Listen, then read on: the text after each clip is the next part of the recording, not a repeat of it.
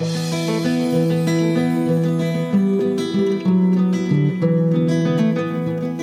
listening to the Mountain Practice Journeys podcast, a comfy, cozy place for private practice introverts, highly sensitive therapists, and solopreneurs who help and heal.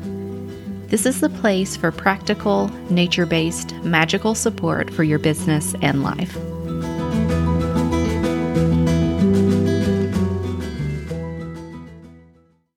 Hello there, and welcome back to the Mountain Practice Journeys podcast. I'm your host, Cindy. Here in episode 65, I'm going to chat with Rebecca Lee of Just Living Therapy about the systems, institutions, and societal expectations that create our landscape. Now on to our conversation. Hello, everyone, and welcome back to the Mountain Practice Journeys podcast. I'm here with Rebecca Lee. She's a therapist and the owner of Just Living Therapy. And today we'll be digging into the systems, institutions, and societal expectations that create our landscape. So welcome, Rebecca. Hello, it's good to be here. Yeah, why don't you tell us a little bit about who you are? Well, I always start the conversation with I am a farmer because I think that colors pretty much everything that I do. I'm also a licensed clinical social worker and an artist, so I love shoving things together as much as I can. I don't really like taking one hat off and putting on a different hat. I just like to wear them all at the same time. Yeah. So my work right now is very much centered around clinical supervision. I do clinical supervision, and then I also provide coaching around burnout. That's a big area that I'm passionate about right now, just because, we look at our current landscape and our current environment. We look at our colleagues, we look at, what everyone's navigating through, and we have the pandemic of burnout. And it has just become more and more obvious over the last few years with us navigating through COVID as an entire world. And so I think we're just kind of in that space of the more I can support and lend to that conversation and helping professionals figure out how to manage all of this and love their work. That's really where I'm at right now is figuring out how to be a support to people who are already so highly motivated to impact the world, change the world, support their communities. And if I can help them not get burnt out while they're doing it, that's the goal. That's a little bit of the background. Yeah.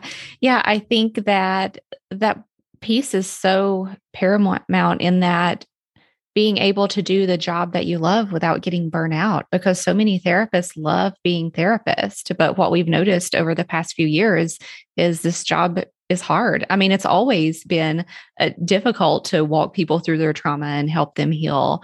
But there's been so many things recently that's compounded that. And so, I know that there's many therapists leaving the field, or many therapists that know that they want to be a therapist. So they're continuing to be burnt out without knowing how to get out of that. So I think it's really important for them to have somewhere to go so they can continue doing the work that they love and not be burnt out.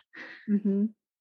And I think there's more people that are getting into this space of burnout. And I just love that there's so many people that are seeing that need and jumping in. Because, for us, it's the more the merrier. The more we're all having this conversation, the more we can start moving that pendulum to the other side and back to something that maybe is a little bit more healthy. And as you're, with your work in working with introverted, highly sensitive, I'm sure you see that even more so just because of that dichotomy between the expectations of go, 100 miles an hour, don't do what's normal to you. Don't do what is authentic and natural to you, but move at this pace that just is not sustainable. So yeah, I love the work. I love the people that I work with because they are so highly motivated and they want to make a difference and they love their job. Like you were saying, we love the work. We don't want to leave. We want to do this work, but if we have to back out because we have to refine and reconnect with our health, then sometimes we have to do that. Yeah. Yeah. I know that. What was I going to say? Oh, as you were speaking, I was thinking, yeah, I was burnout even before the pandemic as a highly sensitive person and an introvert trying to work at an agency. It just, no matter if all the other conditions were perfect, I don't think that that's a good recipe for me. So I really did have to go out and do things really differently in my own private practice in order to sustain the work. Mm-hmm. Mm-hmm. Yeah. When I look at the conversation of burnout, one, the term burnout kind of drives me a little bit crazy, but it's the term that we all know. Yeah. So that's why I use it.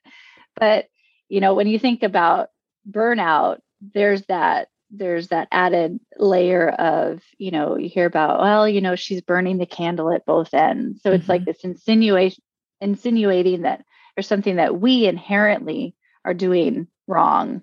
And that's why we're burning out, versus seeing that systemic piece and the expectations that have been placed on us that to a degree we agree to, whether we know it or not. And so when I'm looking at conversation of burnout, I look through it through a few different lenses. So I'm looking at it through this landscape lens, like that's the farmer piece of me that's talking. Yeah. Why don't you explain? Because it really is landscape, like you would think of a landscape, but describe to everybody what you're meaning by landscape in this arena.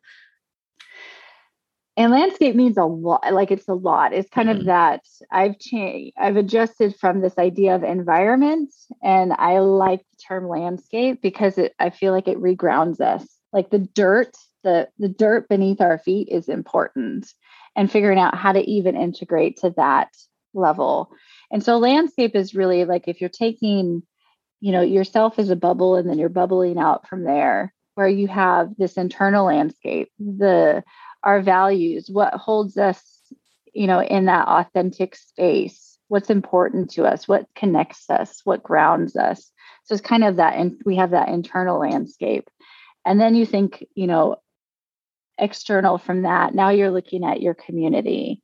You're looking at what your community being people, your community being plants, people, animals, the dirt beneath us, that we can touch, that's like right next to us.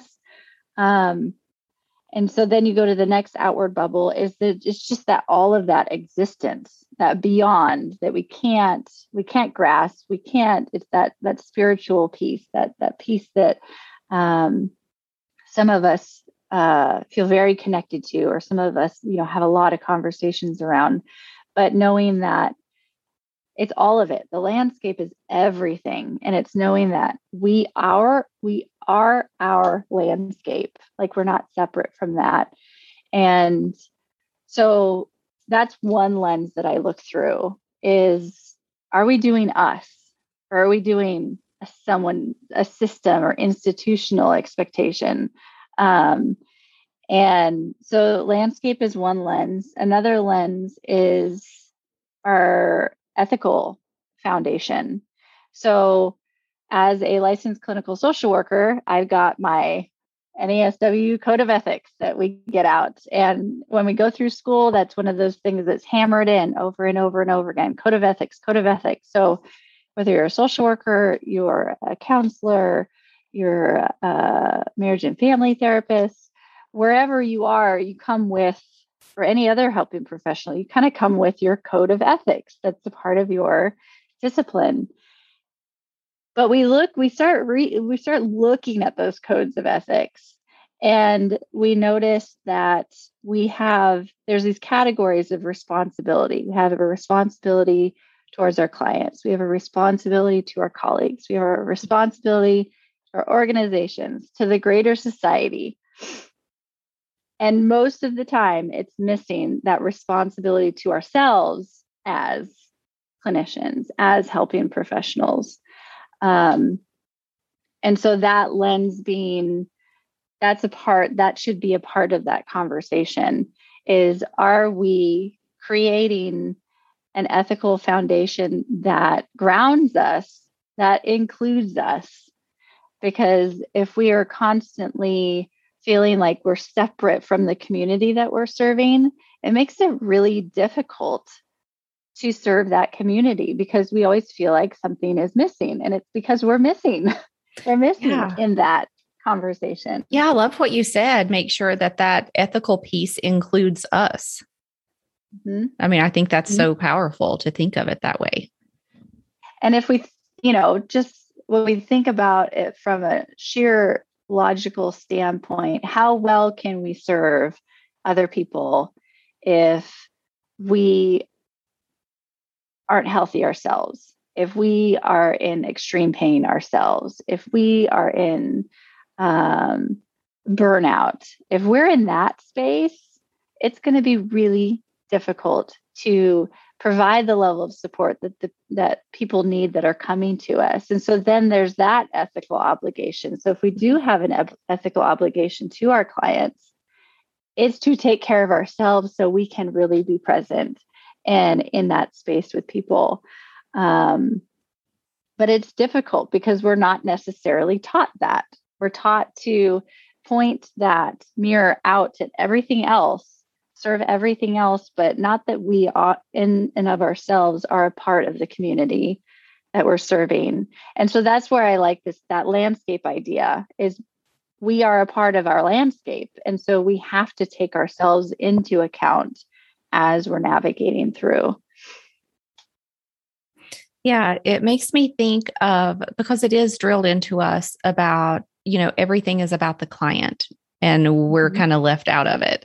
And I don't know, the paradox of it is that I encourage my coaching clients to focus on themselves, to build their practice around themselves, to let them be kind of the creator of that so they can design a practice that keeps them healthy. And as a result of that, that's almost like putting their clients first. Their clients are going to have a better experience of that. And the weird thing is if we focus fully on our clients and outside of ourselves, then we think that we're doing the best for our clients because it looks like we're putting them first. But if you set yourself up in that, you may become burnout, resentful, and you're not going to be a good therapist. Yeah. And you hear that term, or like I've heard this phrase that, this idea of like self-care is not selfish. So we're trying to get to that space of knowing that self-care is important. Should be a part of our practice. But the last part of saying self-care isn't selfish is insinuating that selfish is inherently bad and we have to run away from it.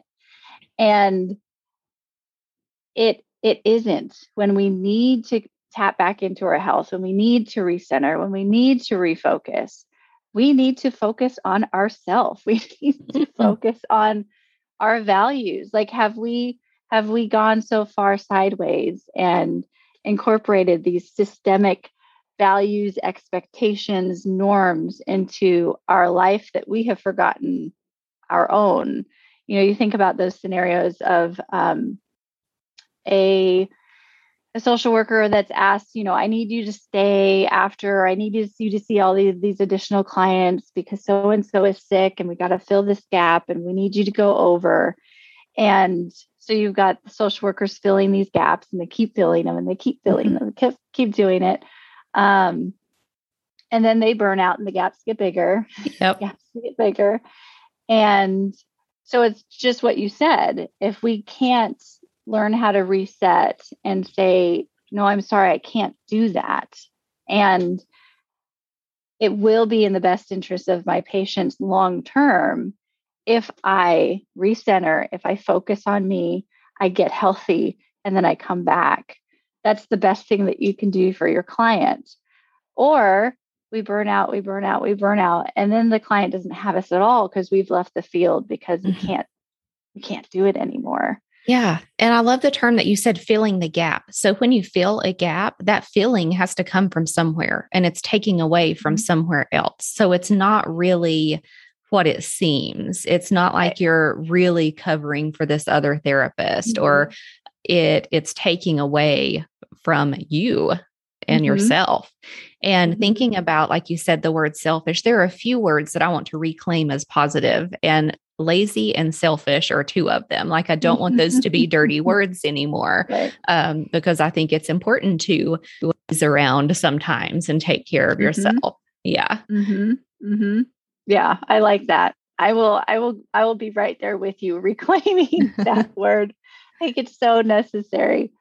But yeah, it's just that piece of, you talked about the gap piece, and you're going to be taking it from someplace else. I kind of think about it as, if you have 100% in that day to give, and you need 10% to go fill this gap, you're now going to take 10% away from another part of your day. And then you're going to have to fill another gap. So you're going to take another 20% out. And you're like, all right, so now I got 70% left to do me and everyone else. And then you're going to fill another gap. So you start, like, it's not like we have this endless amount of energy that doesn't go away. We start chipping away at it. And at some point, we get to the point of realizing that the more I'm filling all of these other gaps, I'm not serving anyone to this higher degree. They're all getting my bare minimum. They're all getting a little bit of my presence, as much as I can muster, but I can't show up and be fully present. We can do our best, and our best is a lot, but it's not being fully present. It's not fair to us. It's not fair to the client.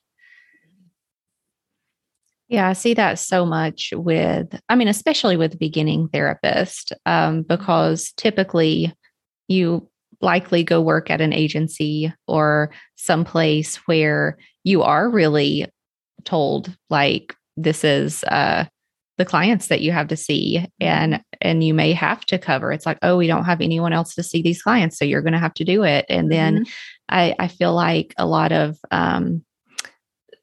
times, like, new therapists can be overworked and exploited, and thinking that this is something that is, it's kind of expected of them, because if they leave, there's another new therapist to replace them. And I think that's really, really sad. And it's, in the group coaching and the trainings that I do around this work, there's just so much of that focus on creating your ethical framework that makes sense to you, that fulfills you, that nurtures you, that supports you. And then likewise is going to support the people that you're serving, creating that ethical foundation. And then reclaiming, like you said, that your actual landscape, the support that is actually around you, the strengths, the growth, the opportunities, all of that exists there, that we miss when we don't create these things for ourselves. Because if we don't have a structure that really works for us, the system will give us that structure. The system will give us that box to work within. And the box will come with their own set of values, their own set of expectations and norms. And when do we shame ourselves and when we don't have to shame ourselves? We will be provided that box if we don't create it for ourselves. And that's usually it's that box that creates that space for burnout, because there's expectations and values and norms that don't make sense to us as our own person, or don't make sense to how we want to connect with our community. And so it's all about recreating that for ourselves and seeing that, okay, if I really am living my values and I've got this system expectation, if I take my value as a filter and I send it through that filter, does it work? Does it jive? Does it fit in my framework for how I need to work and how I need to enter into the world? Or do I need to push against it? Or do I need to let it go and say, no, that's not something that is gonna fit? And so I really like that piece of being able to create that for ourselves, create our own conditions for success versus being provided that by a system or an institution. And I think even the question was asked to me the other day of, okay, well, Rebecca, I get this when it comes to when you're in an organization, when you're in a program where someone else is setting those expectations. But I'm in private practice and I'm still burnt out and I'm still exhausted. So what is going on there? And it's that same piece. If we don't set our own schedule, if we don't set our own expectations for what we want our practice to look like and what we want to say no to and what we want to accept in and where we need to breathe, where we need to take a break, if we don't create that, we're going to end up using all of what we have been conditioned to do, the box that was there when we worked in the organization, and we're going to start using that because we need something. And that's a structure we know exists. So it becomes almost like a comfort zone to do the same things that we've been taught along the way. And, but it's really great when you start feeling and you get to see people move to that place of, oh, like I don't have to do it this way anymore. Like I don't have to, but there's so much angst around it because we're told that this is the structure. This is what you're supposed to do.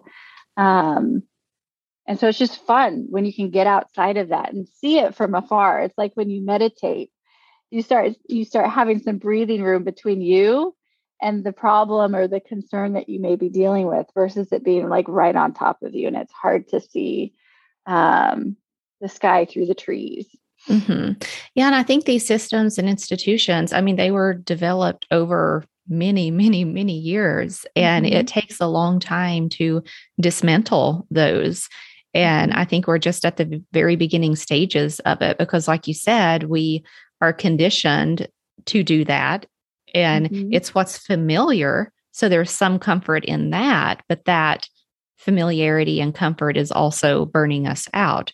And I think being able just to see more examples of people doing it their own way. I mean, that's my biggest mission in my business is to let people know that they can do their business however they want. And you don't have to have seen an example of it before.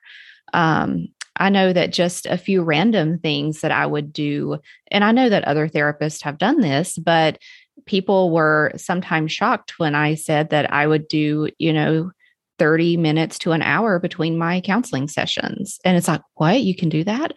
They would think, 15 minutes is like a big break. I actually have time to grab a snack and run to the restroom before my next client.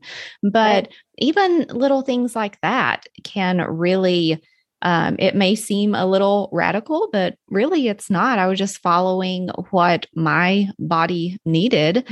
And I think the more that people can get creative in their practices and do things a little differently, and the more that we can see examples of that, it will start to make it more of a normal occurrence. And get into that point of being able to feel the difference. You start making some of those small changes and it's, that feels better. Like, why does that feel better? Let's do more of that. Like, I think right now, a lot of my expectation around my work right now is I'm not working the 40-hour work week.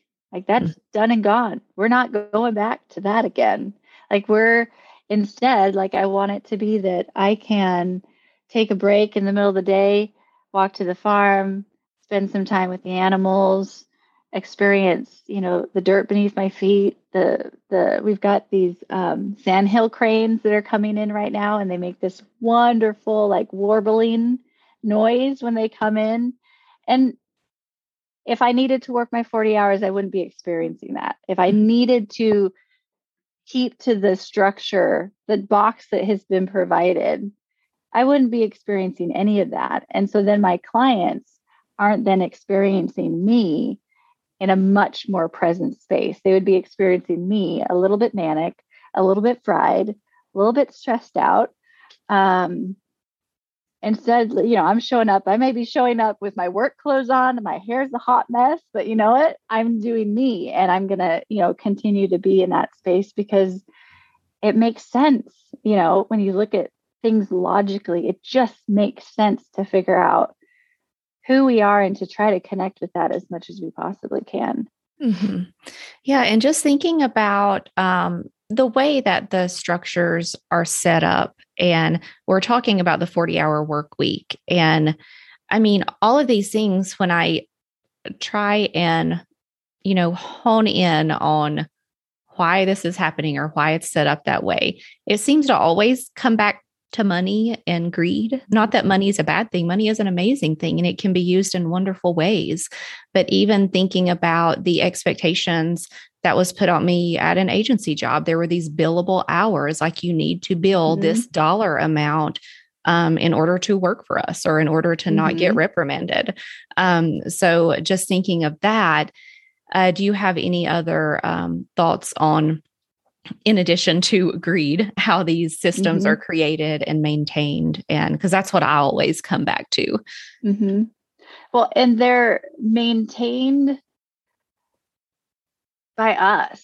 I mean, I think that's the hardest pill to swallow, is they're maintained by us. And so like an example is working with a social worker. She is top-notch, fantastic. And she's very macro oriented. She's systemic change gal. She's like, we're going to save the world. This is going to be great. And she, we were talking for a bit and she was talking about, she works in a team and one person was out sick. And she said primarily due to burnout. Another person was, working less hours on FMLA. And so the team that's left is like maybe 3 other people. And she's like, I'm having to take the brunt of everything because people are saying no, they're not taking it on. They're refusing to take on all this extra work. And so now I'm having to take on everything. And she's talking about how frustrated she is and how she's telling people, you need to be team members. You need to show up. We got to be a team. We can't do this by ourselves. And so I asked her, so do you think they might be setting some boundaries for themselves? And she just stops in that moment. She's like, it was just like, yeah, I just perpetuated that expectation that we all have to jump. We all have to fill the gaps. And I will be the one that will shame my team when it doesn't happen. And so you just have these norms that come from the top of these structures, but they stay in place because we as a team are not really communicating in a very authentic way. We're not being really honest about what we can and we can't do. And we don't communicate together. And so we end up perpetuating these norms. And so the more people are saying no, and the more people are saying no and why they're saying no, and being able to have some really honest conversation around this, and that it's, what, if we all couldn't do it, it goes to the next layer up. They have to then figure out what to do next. If those managers are then also saying, I can't fill this gap, there's not enough people, it's going to go to the next layer up. But most of the time we fill that gap. And so it never quite goes up that chain high enough to make some of those structural changes. But now I'm trying to go back to what your question was, but that was like a piece of like why I feel like so much of this just continues is we need to be able to keep hearing from one another that it's okay to say no. It's okay to set your boundaries. It's okay to be healthy. Like that should be an expectation. Yeah. But instead it's kind of the opposite of that. Yeah. I think that is so important, being able to hold those boundaries, because if everyone did, like you said, it would make its way to the top eventually. But because we're all, or most of us are trying to be really good employees and do everything that we can and help out where we can, it's everyone at the bottom is scrambling to fill the gaps and becoming burnt out. So it doesn't make it up those levels. And I know that in the past, I've definitely been guilty of this. I was always a model employee. Like if I wanted to do my best and do a good job. I didn't want anyone to say that I wasn't doing my job or wasn't doing my part, even if it was the things were unfairly placed on me that I maybe couldn't keep up with. I would do everything that I could. And so, yeah, I'm definitely guilty of helping to hold that in place. But that's why I think these conversations are so important, because really your health and well-being is number one priority, and being able to, like you said, hold those boundaries and also say why you have these boundaries. And I think that's probably going to, change mostly comes from the bottom up, and that's probably how it's going to have to go in a lot of these structures and systems.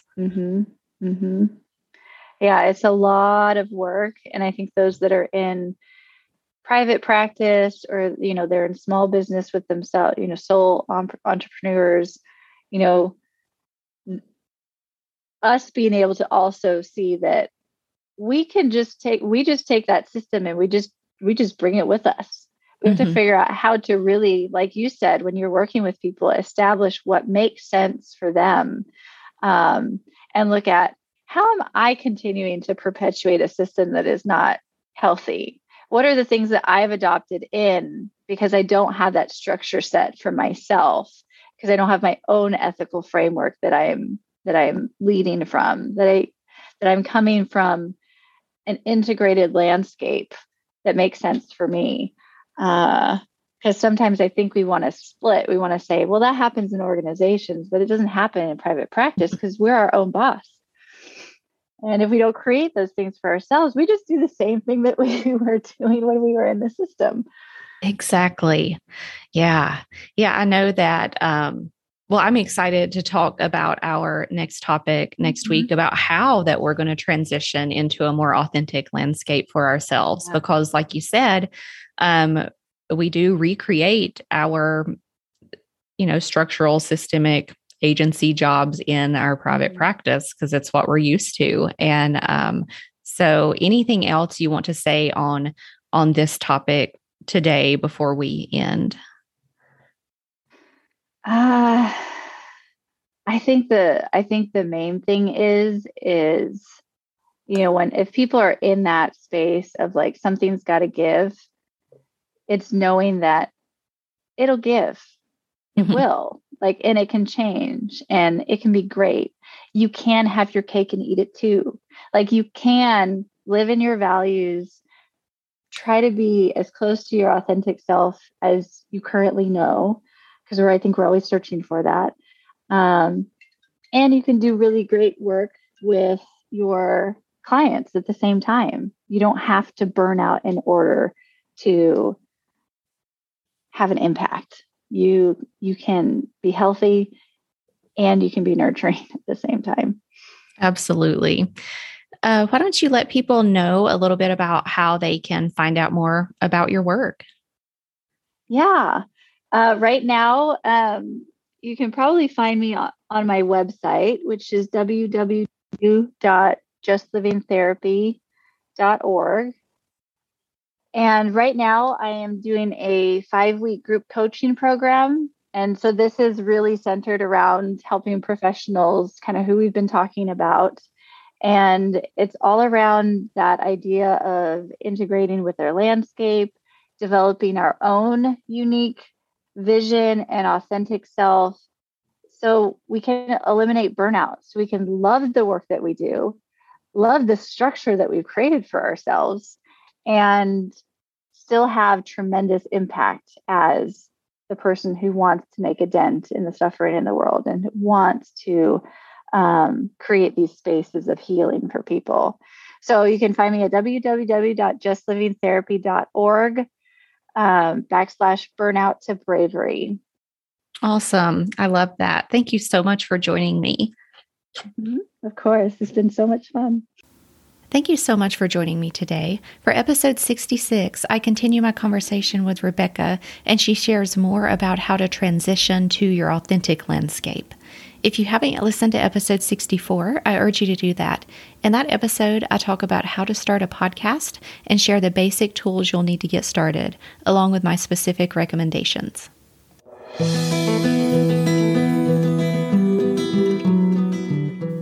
I'm truly grateful that you choose to join me here for practical, nature-based, magical support for your business and life. For more inspiration and to see what I'm up to, join me over on Instagram at Mountain Practice Journeys. If you're enjoying yourself here, please head over to Apple Podcast and hit those 5 stars, and I'll be over the moon. And if you'd like to work with me, join me in Forest Mind, my cozy, small group mastermind for private practice introverts, highly sensitive therapists, and solopreneurs who help and heal. May the forest be with you.